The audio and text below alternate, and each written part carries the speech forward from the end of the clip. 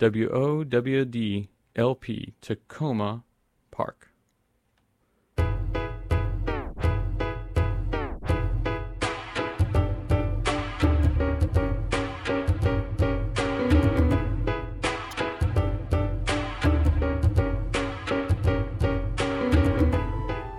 Dear listeners, you are tuned in to WOWD 94.3 FM, and this is Interfaith-ish. I am your host, Jack Gordon, and every other Wednesday, 1 hour at a time, right here on Tacoma Radio, we bring you bold conversations about what we believe, why we believe, and how we navigate the common ground and differences between our traditions. Today, I am joined in the studio by Colin Christopher from the Islamic Society of North America. Assalamu alaikum, Colin. Alaikum assalam, Jack. Thanks for having me. All right, and also with us is Cassandra Lawrence from the Shoulder to Shoulder campaign. Good morning to you, Cassandra. Good morning, Jack. We are ready to rock and roll and ruminate about Ramadan this morning. Colin's been up for like 5 hours already, so before he starts to fade on us, let's get into some interfaith-ish.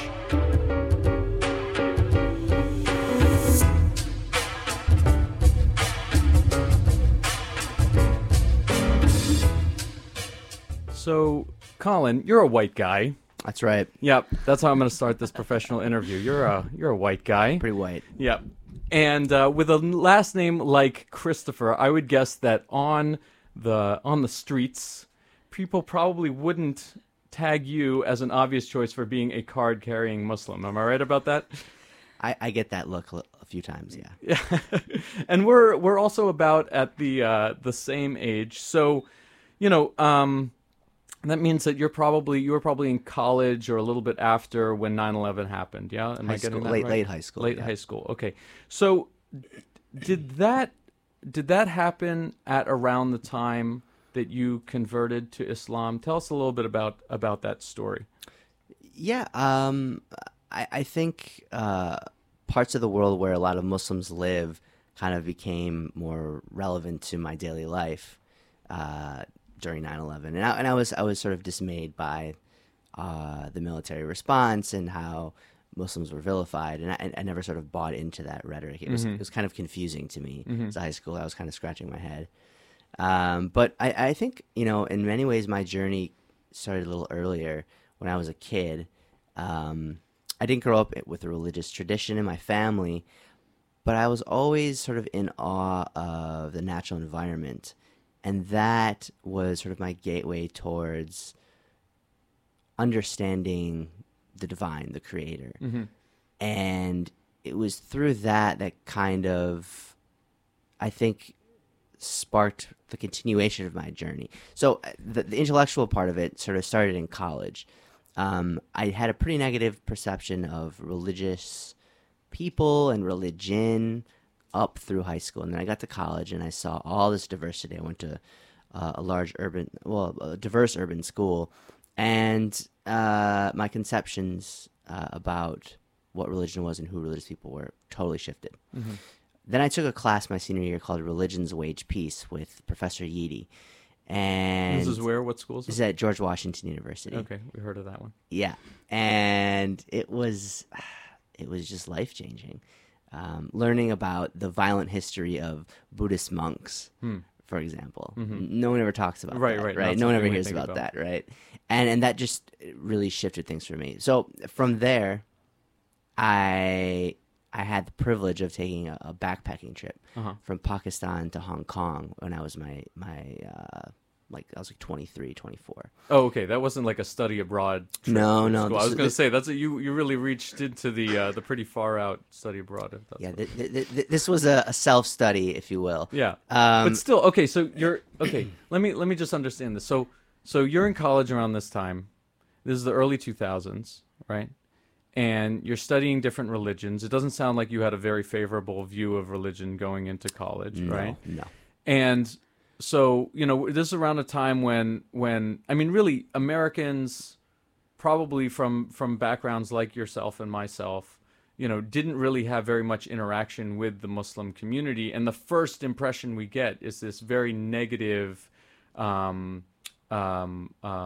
presentation in the media of what it is to be Muslim, all these stereotypes and everything around terrorism and 9/11 and everything, and instead of buying into that, in which already you've got a basis for having a negative perception of, it sounds like, institutionalized religion and so forth, you're starting to go into a different way that actually gets you to the end result of accepting Islam for yourself, joining the Muslim community, becoming a Muslim. Yeah, I'm not really sure what went right, I guess, in the early 2000s. It's amazing. It's really amazing. No, I don't know what to say. I just didn't buy the frame. It seemed phony to me. Okay. And so tell us, how is it that then you were able to get to Pakistan? How did that decision come about? Because it sounds like that was a formative part. Yeah, of so your journey. I worked some jobs over the summers or in college, saved some money, and had this sort of intention of just exploring the world beyond the classroom. And I had some friends who were from Pakistan. I visited Pakistan the year before, went to a wedding, ended up also being a funeral. So I had this amazing cultural experience, and I wanted to just explore more. And through that trip, I gained experiences around what faith means to different people. Buddhists, Hindus, Sikh, Baha'is, Jains, Christians, Jews, Muslims, everyone. I mean, I spent a lot of time in India. If you can't find it in India, it probably doesn't exist. So it was amazing, and it was really inspiring, really emotionally, deeply inspiring. Not an intellectual process at all. Yeah. So what was then? Was there a catalyzing moment then for you that said, okay, you're very open to all of these different traditions, and you have this eye-opening moment being able to travel to all these far-flung places and meet this diversity of peoples and so forth. So what was it then that helped you arrive then to this point of saying, what I believe in my heart then is that I'm Muslim? Yeah. So I started practicing Buddhism, actually. Okay. And I came back to the U.S., and I didn't find a sense of community. I saw myself, meditating with groups of anonymous people in yoga studios at 9 a.m. on Saturday mornings, largely surrounded by recently divorced women in their early 40s. And it just, I wasn't connected. Not my scene as a 26, 25-year-old guy. And no offense to those listening who are recently divorced and in their early 40s. Go to yoga. I'm losing an audience, Jack. But seriously, I needed community as well. And I didn't realize that early on, that it wasn't just about connecting with something that was deeper through quietness, but it was a community, and I wanted a community. So I kind of drifted, and then I had the opportunity to study in India, and it was through meeting Muslim Americans studying Urdu, the language Urdu, in India with me, that kind of led me to Islam and to understanding their own faith practice, and inspired by their own faith practice, that got me exploring the tradition more deeply, and eventually leading me to Jerusalem, where I wanted to sort of explore all the different faith traditions and their sites and their holy spaces, and finally coming to the Dome of the Rock and having this really powerful spiritual moment where it seemed clear that God was calling me to try this out. And funny enough, I was in the Dome of the Rock. I was meditating in sort of the lower cavern where Muslims believe the Prophet Muhammad, peace be upon him, descended, and to actually have an encounter with God. And it was that spot that he left from. And I told God, I said, okay, I'll try this out, but it really would have been easier if I was just a Baha'i. I won't blame you there as a Baha'i. I mean, sure. Do your thing. That's cool. But I said, I'll try this out for a year and we'll see what happens. And 9 years later, I'm still giving it a go. Okay. Interesting. Okay. So that was 9 years ago. So right now we're in the month of Ramadan. Ramadan, one of the pillars of Islam, right? And a month of fasting from sunrise to sunset, time of purifying yourself, mind, body, and soul. So what was it like for you that first year for you to participate in Ramadan? An exploratory process. Was it hard? Was it something that you'd experienced before doing fasting for? Yeah, I mean, it was August, I believe, so it was difficult. Oh wow. Okay. And I think I believe I was at home in Madison, Wisconsin with family for most of it. And, you know, my parents were terrified. They thought I was going to die of thirst. They were convinced that there was something really wrong with this. And they even consulted our next door neighbor doctor about your next door neighbor was drinking. A Muslim? No. Oh, okay. But like, a doctor. Okay. Is it okay? I just assumed that the doctor was also a Muslim. Caught you, Jack. Caught you. No, I'm just, that's usually people are like, oh, I never knew a Muslim. Well, how about, no, Dr. Aziz? This guy was very much not a Muslim, but, but he said, well, not drinking water, probably not a good idea, but I think he'll be alive come sunset. Okay. And sure enough, I was alive for 30 days straight, and my parents slowly got used to it. Right. But so no other support system, no other. I mean, there were friends, there? but I didn't have a strong support system in Madison that first Ramadan. Interesting. Since then, obviously, my community has grown, and Sure. I have been blessed with a lot of great people around me. Yeah, and so one of those great people is your lovely wife. You're recently married. And your wife's family background is where's she's from Brooklyn, and her family is from Bangladesh. Bangladesh. Okay. So, what are some of the traditions then that you all have in your household now? Are there things that she's brought with her into the household? Are there things that you're combining and creating together for Ramadan? Yeah, we hosted some friends last night. Beautiful. We like decorating the house. We often share suhoor, which is the sort of breakfast meal before first light when the fast begins. That's a bit more of a heavy lift than the fast-breaking dinner at the end of the day. It can be difficult. Yeah. So folks are they're rolling in at like 4 a.m.? Yeah, well, we don't generally host for that. Some people do have parties, but they're in their early 20s, and we're past that stage a bit. You're not going to the IHOP with all the folks? Yeah, we used to do the IHOP thing, but we've graduated on to oatmeal and peanut butter and a glass of water. Yeah, so that's generally what I go with. Okay. But it's Ramadan is something that I sort of get worried about, and then when it's here, I really enjoy it, and then it's gone so fast. And you miss it. You really, really miss being in the month. And so we're right in the middle. Right. The moon is full these days, and so you just look up in the sky and you know what day it is. You just look to see the sign. Great. So it's going well. Great. All right, we're going to come back to Colin in a bit. If you're just joining us, this is Interfaith-ish on Tacoma Radio. We've been talking with Colin Christopher from the Islamic Society of North America. My other guest is Cassandra Lawrence from Shoulder to Shoulder. Cassandra, so, I'm surprised now when I think about it, but when I was growing up, I never actually knew any Muslims. I knew maybe one or two in college, and even then, really the only significant relationships, friendships that started to develop was when I was in my 20s, when I really started to meet more people and see the diversity of expressions in the Muslim community. And I'm curious, what was your background like? How was your upbringing? How did that prepare you for all the work that you do now in an interfaith context? Yeah, so I grew up in California, Southern California, and then Northern California, but pretty much white suburbia. So just a lot of white people around. Attended dance ranches and rodeos, that kind of white people. Like, it was great.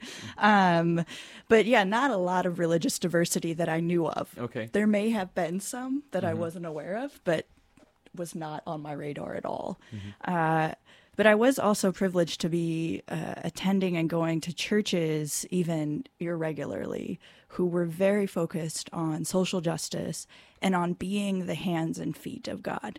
And so these are churches that your family was a part of, or Yes. that you would go and visit? Oh, okay. No, that my family was a part Got of. And so it was very well grounded into me that my role in this earth is to help bring about the beloved kingdom, to help bring about the kingdom of God here, meaning to help with poverty, to get to know my neighbor, to help alleviate suffering. We can get behind that. Yeah. So, I mean, that was really like my spiritual grounding of, even though within whiteness, that was what I brought up. So that when I went to college, again, to university away, I also like became aware of so many different people and had a dorm full of like, I went to a University of British Columbia in Vancouver, and the dorm housing, the regular school housing was full. And so I applied for this seminary that had dorms open to undergraduates, and I thought, this is gonna be great.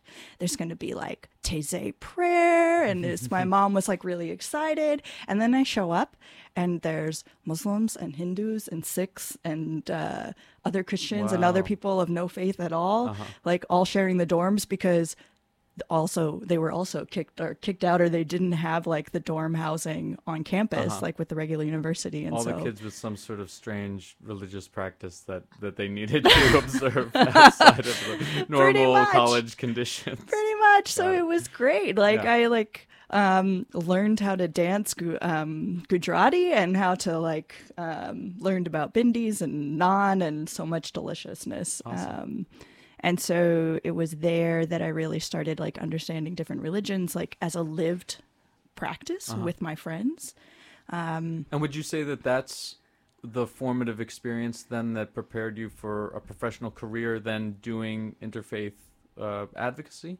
No, it was actually before I went to college. I was 19, and our church area youth, a Jordanian Palestinian Christian pastor, led a group of youth to Israel and Palestine. This was just before the Second Intifada, like the summer before.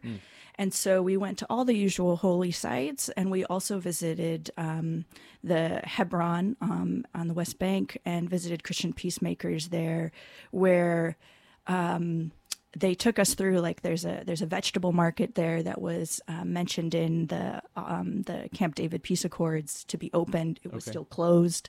And we sat on top of the roof of their apartment building while there were IDF soldiers pacing on other roofs, watching this group of youth hanging out. And we learned about the history of that community, the hundreds of years of history of that community.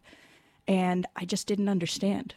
I came from this like white bread, middle class upbringing where I sort of remembered the first Iraq War as a kid, because we had military around us in San Diego.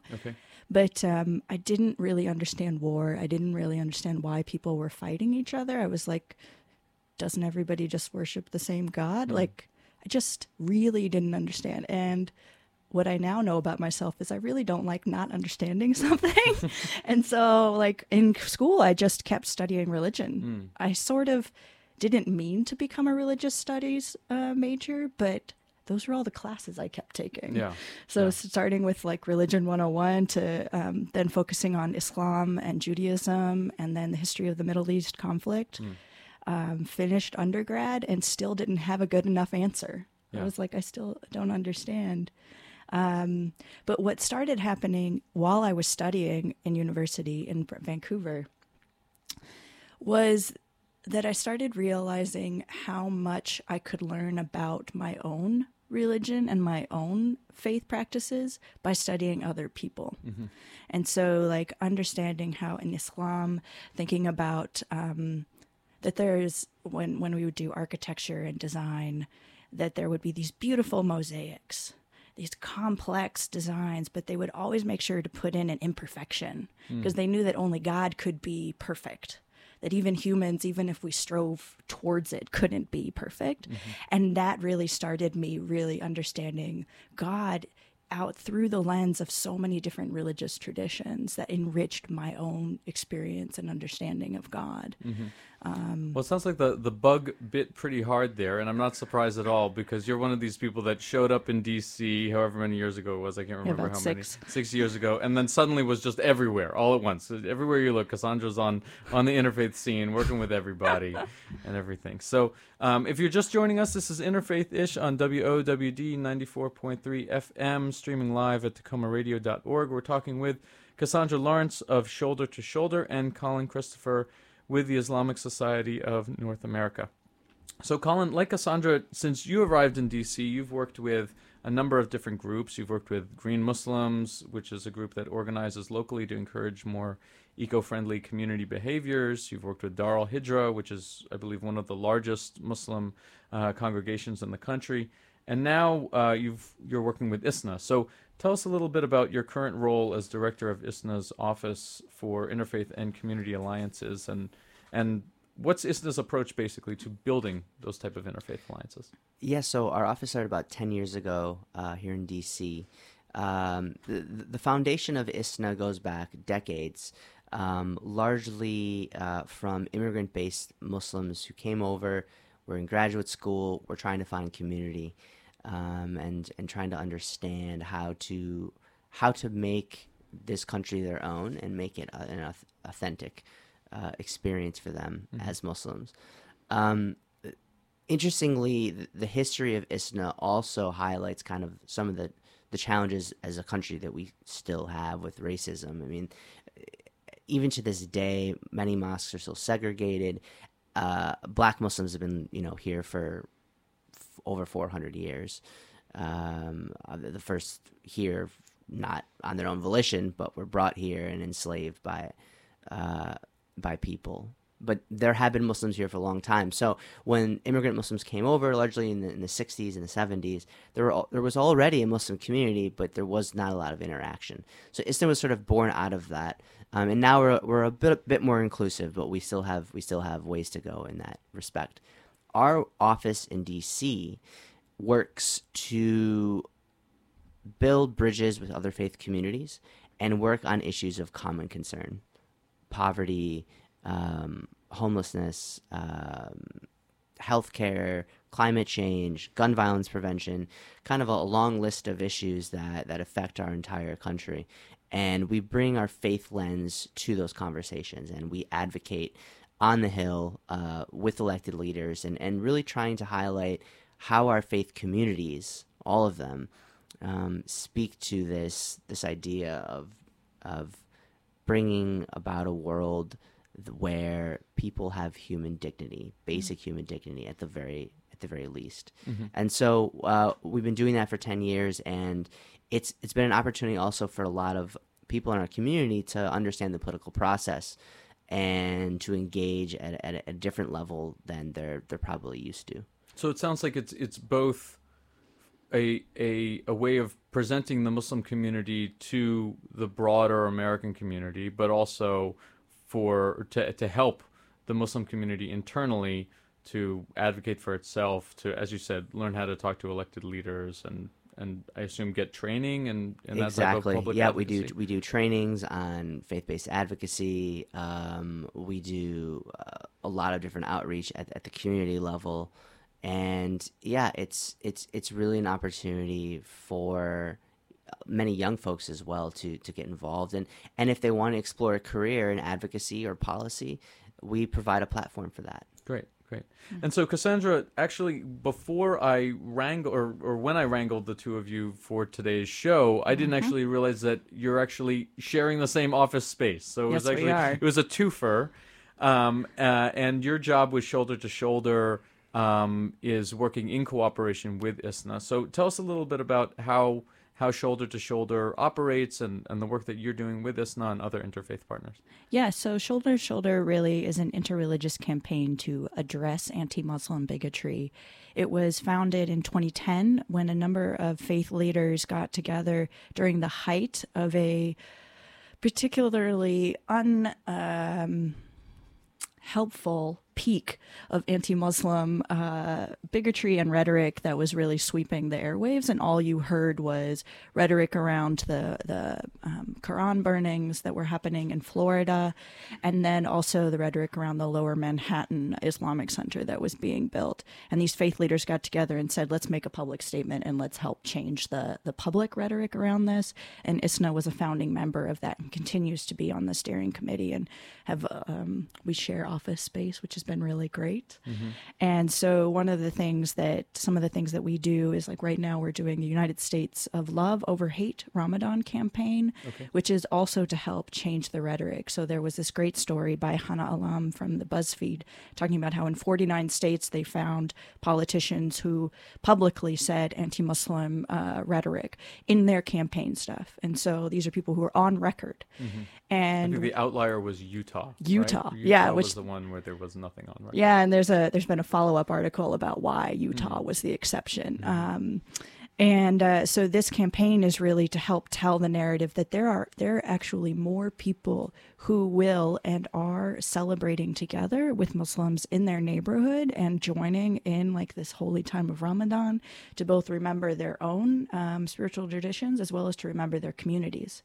And so they're coming together both as, like, first-timers as well as, like, as a part of years of relationship building. And so that's one of the things that we do together, is helping identify those interfaith iftars. Great. So one of the things that I hear from Muslim leaders reflecting on the past 10 years or so is that Muslim communities were not really well prepared to advocate for themselves or with interfaith partners, because they were relatively quiet and, as Colin was saying, often immigrant communities who hadn't really put a big emphasis on doing a lot of public outreach and introductions. And unfortunately, the fallout from 9/11 really framed things such that Muslims had to then work not only to quickly build those alliances, but also repair a lot of the damage done by misinformation that was swirling around, as you were saying, Cassandra, in the media and so forth. So I'm curious how the two of you who, as young leaders, have come up through this time since then, working both within and outside the Muslim community. How do you feel things have gone, and where do you see these efforts going in the coming decade?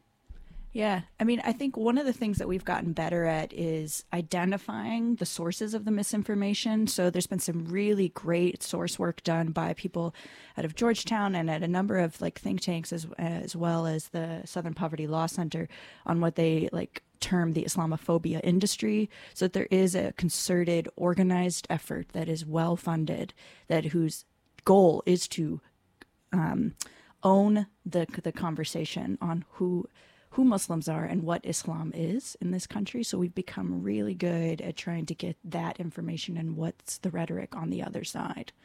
And Colin, I know that you have been talking with Catherine about, like, rapid response stuff and how we support people doing this work who are getting death threats who from having relationships and friendships with Muslims.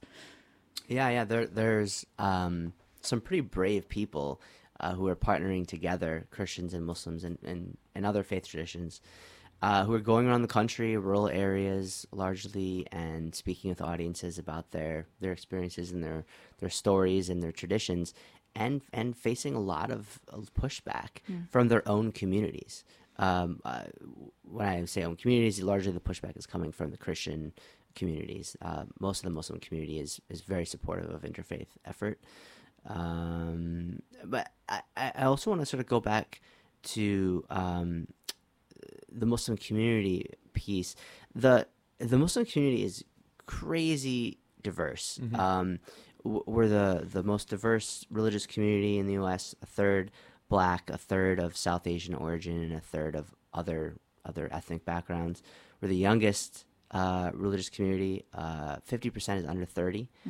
And we're the fastest growing religious community. So anything I say, I'm bound to have an example that will counter exactly what I'm saying. You're definitely wrong. I'm definitely wrong. So let's just start with that. Yeah, it's interesting. I mean, there's so many different segments of the Muslim community that, some have been engaged for decades, and some have been hiding in a corner for decades, and some just got here a few weeks ago.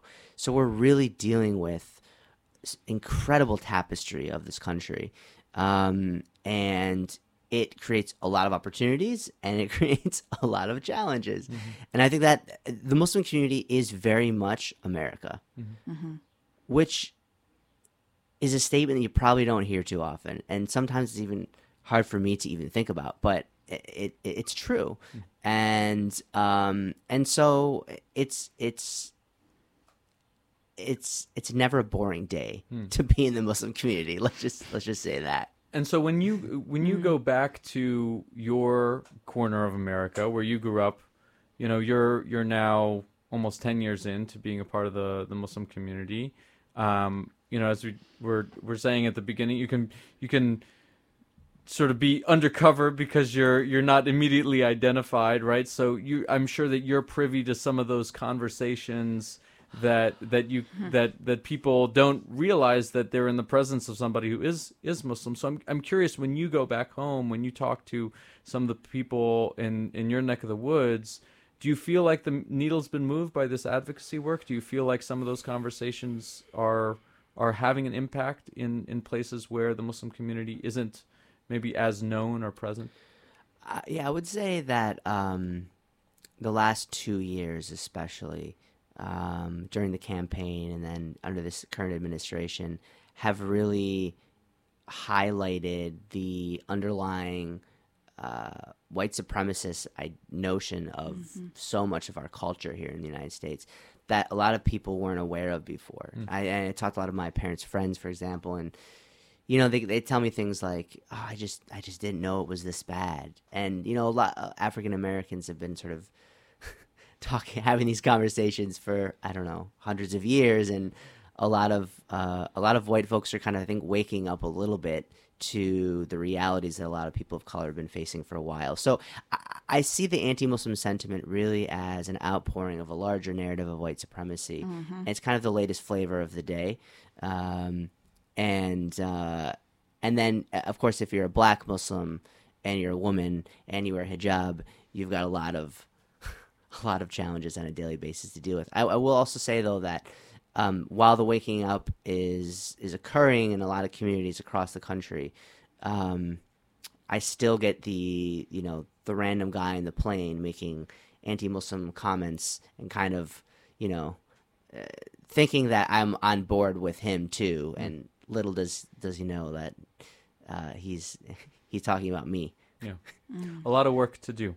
We've been talking with Colin Christopher of the Islamic Society of North America and Cassandra Lawrence of the Interfaith Advocacy Project Shoulder to Shoulder. This is Interfaith-ish on WOWD 94.3 FM and TacomaRadio.org. As a non-commercial radio station, WOWD Tacoma Radio relies on your support to pay for rent, equipment, engineering, audio production training, and other operational costs. You can donate your support to us securely online at TacomaRadio.org.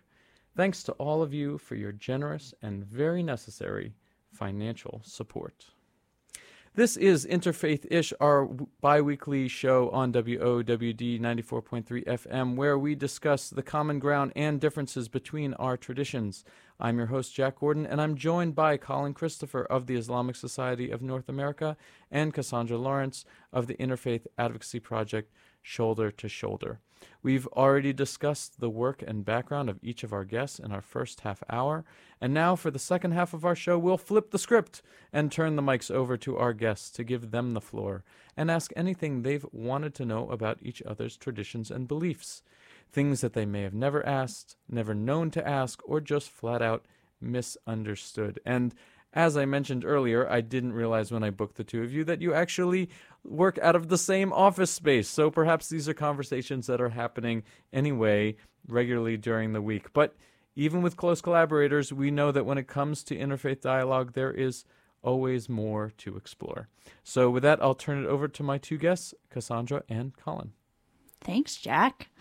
Well, I just wanted to return, this is Cassandra, I just wanted to return quickly to a comment that you made, Colin, just before about the nationalism and the white supremacy rhetoric, this being really the Islamophobia and the anti-Muslim rhetoric being an outgrowth, a new flavor of the month, as you said, of racism. And this is something I have felt particularly called to, of like trying to understand the intersection between racism and religious bigotry, and especially anti-Muslim rhetoric, and really understanding how the interfaith movement in the United States was really grounded in some of this like Christian white supremacy.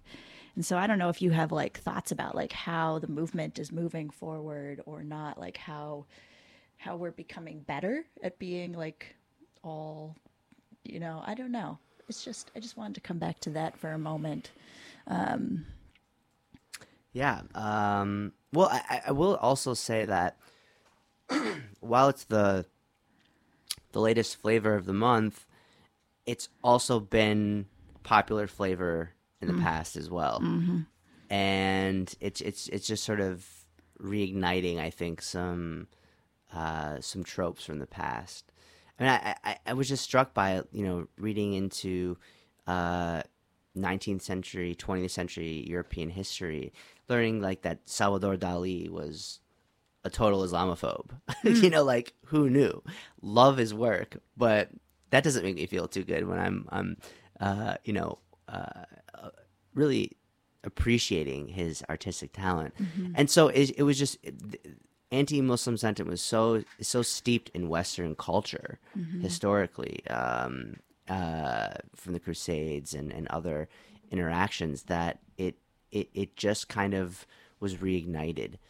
And in terms of interfaith dialogue or interfaith work in the United States, I'm not really sure where it's headed, but it seems to be more of something that's necessary for us to move forward in a fashion that where our ideals are as a country. Yeah. And I do think that some of the most important social movements in the history of this country have come from a place of faith. And I think we should recall that. And I think of the Poor People's Campaign going on right now, and it's coming from a place of faith.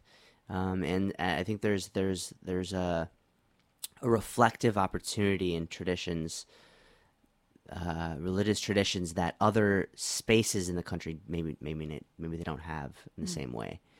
Yeah, and I think too, like I said, I've done some research on the history of the interfaith movement and also the history of social movements. And so one of the things I didn't know when I was doing that research was there's this famous Triangle Shirtwaist Factory fire that happened in New York in the early 1900s that killed, I don't remember, like about 100 or so people. And what I didn't know was that most of the people that were in that factory were recent Jewish immigrants.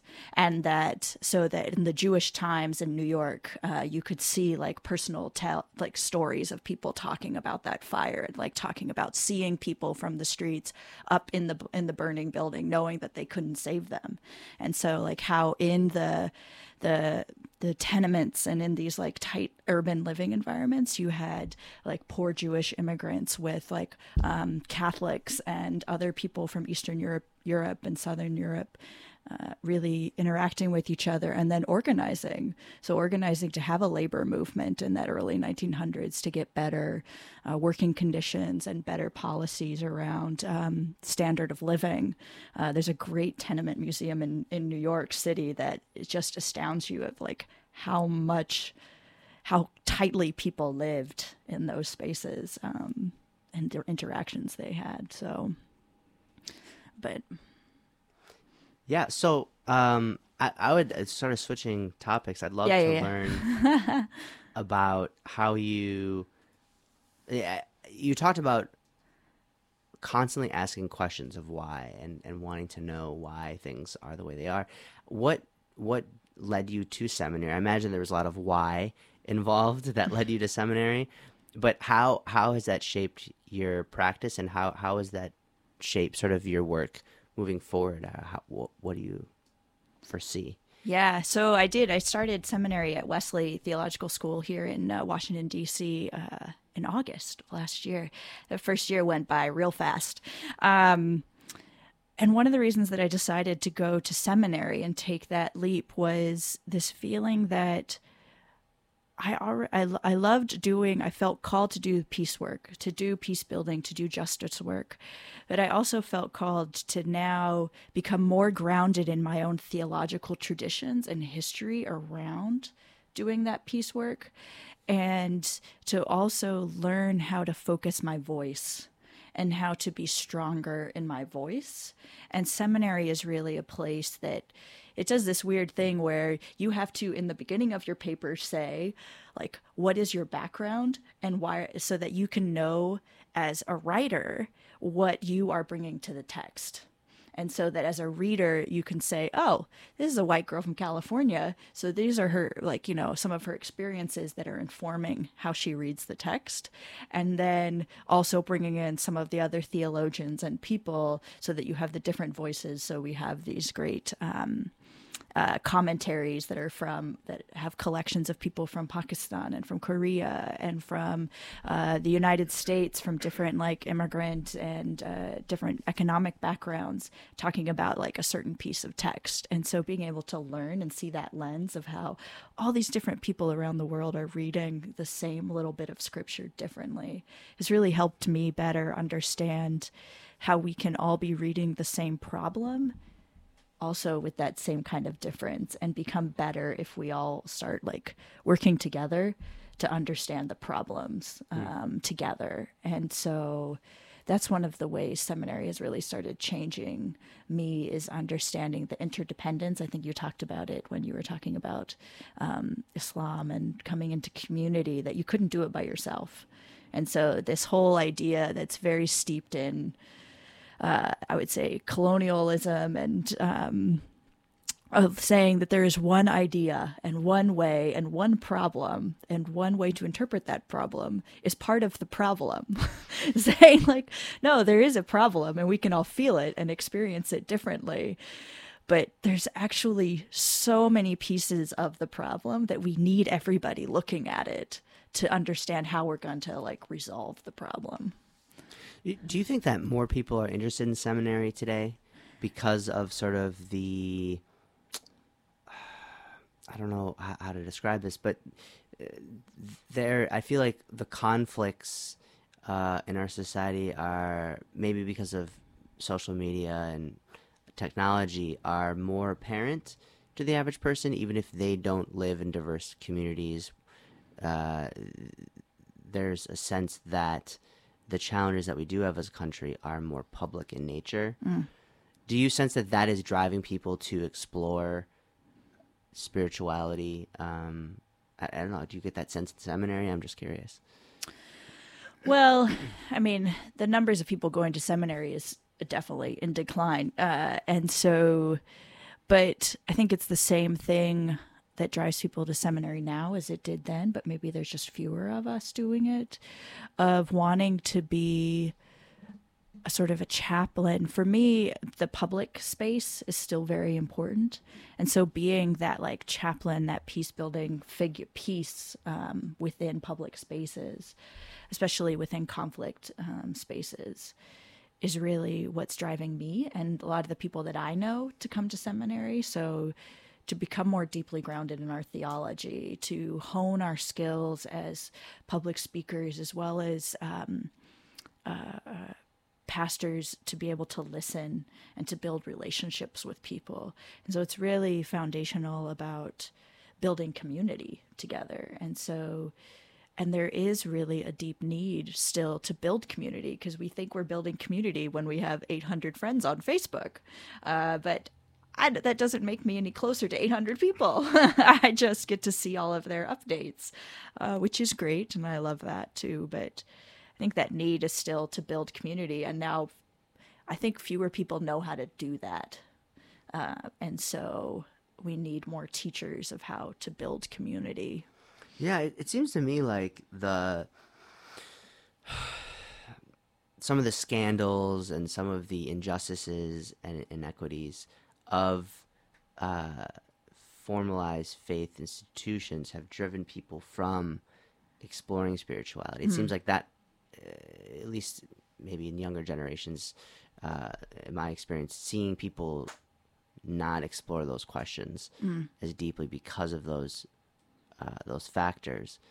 But I also sense that there's this yearning in society for a community because of this isolation. And so it's this interesting dynamic of, I don't know. Do you get that sense? Do you? I don't know. What are you seeing? I mean, I think that people are still exploring those questions, but without the prescribed language for it. If they don't grow up within a community or a faith community or a philosophical community, then they may not have the language to describe it, but they're still struggling with it. Studying, even like in seminary, I love my school. In studying, we will read like rap biographies of rappers growing up in like the Bronx in New York, and listening how like they have Jay-Z listening about like how he formed community and was trying to understand what was going on in his community, and his outlet became his music, his writing. And so that same thing is still happening today.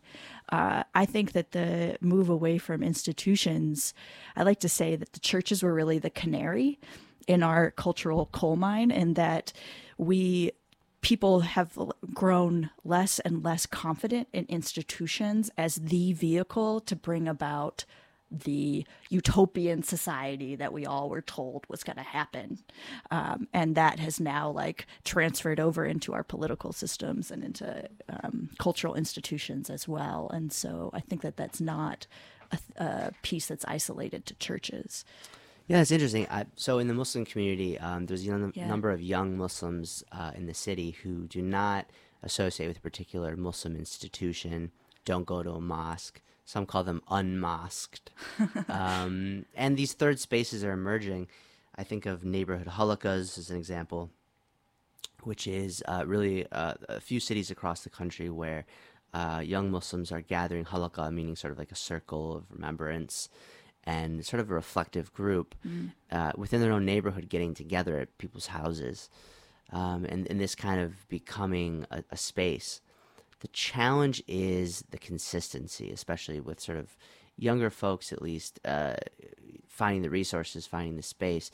So it's a difficult topic because I think institutions provide a sense of consistency and foundation and security for people to plug into. And yet there are these third spaces also emerging that provide things that a lot of these historical institutions don't provide. I think we're, at least in the Muslim community, we're still at this kind of intersection point, and it's interesting. Yeah. So, guys, I'm going to have to step in there and wrap things up, but I think that's a good point to leave it on, looking at the future, wondering about ways to build community. And I wanted to open up the opportunity for Colin Christopher of the Islamic Society of North America to give us some resources that you guys might have if people are interested in following up on some of the topics that we discussed. Yeah, so if you're going to be in Houston, Texas, over Labor Day weekend, we're having our annual convention. It's going to be a great... It's going to be hot. Yeah, it's going to be hot, but plenty of air conditioning in Texas. Let me tell you, I was just there. You can follow us at ISNA HQ on Twitter. Check us out at isna.net. And if you're on the Hill, come visit our office in the United Methodist Building, where we share space with a number of different faith institutions, including Shoulder to Shoulder Campaign. There you go, interfaith all day, every day. So, every day. Cassandra Lawrence of Shoulder to Shoulder Campaign, what about for people who are interested in getting involved with some of this advocacy work, particularly when it comes to advocating for our Muslim brothers and sisters? Yeah, so we have, right now we have our campaign, United States of Love Over Hate. You can learn about that on our website, shouldertoshouldercampaign.org, and also on Facebook and Twitter as well. And we have some resources, some guidebooks. We have a really great guidebook that we put together with the People's Supper and with 7 Fast to do more intentional conversations at these iftars, so that it's not just beautiful panel discussions with some wonderful talking folks at the front of the room, so that you can get to know better the people sitting right next to you every day. Beautiful. Beautiful. All right. You've been listening to Interfaith-ish on WOWD 94.3 FM. I've been your host, Jack Gordon, and again, we've been talking with Colin Christopher of the Islamic Society of North America and Cassandra Lawrence of Shoulder to Shoulder Campaign. Thank you both for being here with us this morning, and Ramadan Mubarak to both of you. Ramadan Kareem. Ramadan Thanks, Mubarak. Cassandra. Thanks, Jack. Thank you. Bye. Thanks, Jack. Dear listeners, that's a wrap on Interfaith-ish. I want to again thank my guests for joining me today, and thank my fellow Interfaith-istronauts, my team behind the scenes, Miranda Hovmeyer and Sue Katz-Miller. And as always, a special shout out to Jeff Philosopher for hooking us up with our great theme music. And thank you, dear listeners, for spending your time with us. Let us know if there's Interfaith-ish you wish to dish by writing us an email at interfaithish@gmail.com. That's interfaithish@gmail.com. We'll be back in 2 weeks on Wednesday, June 16th at 9 a.m. with our next live episode. Until then, keep it locked to WOWD 94.3 FM for great music and programs 7 days a week, streaming online at TacomaRadio.org. Go there for a full program schedule. Up next is Borderlines with Bobby Hill on the People's Voice of Choice, Tacoma Radio, WOWD 94.3 FM.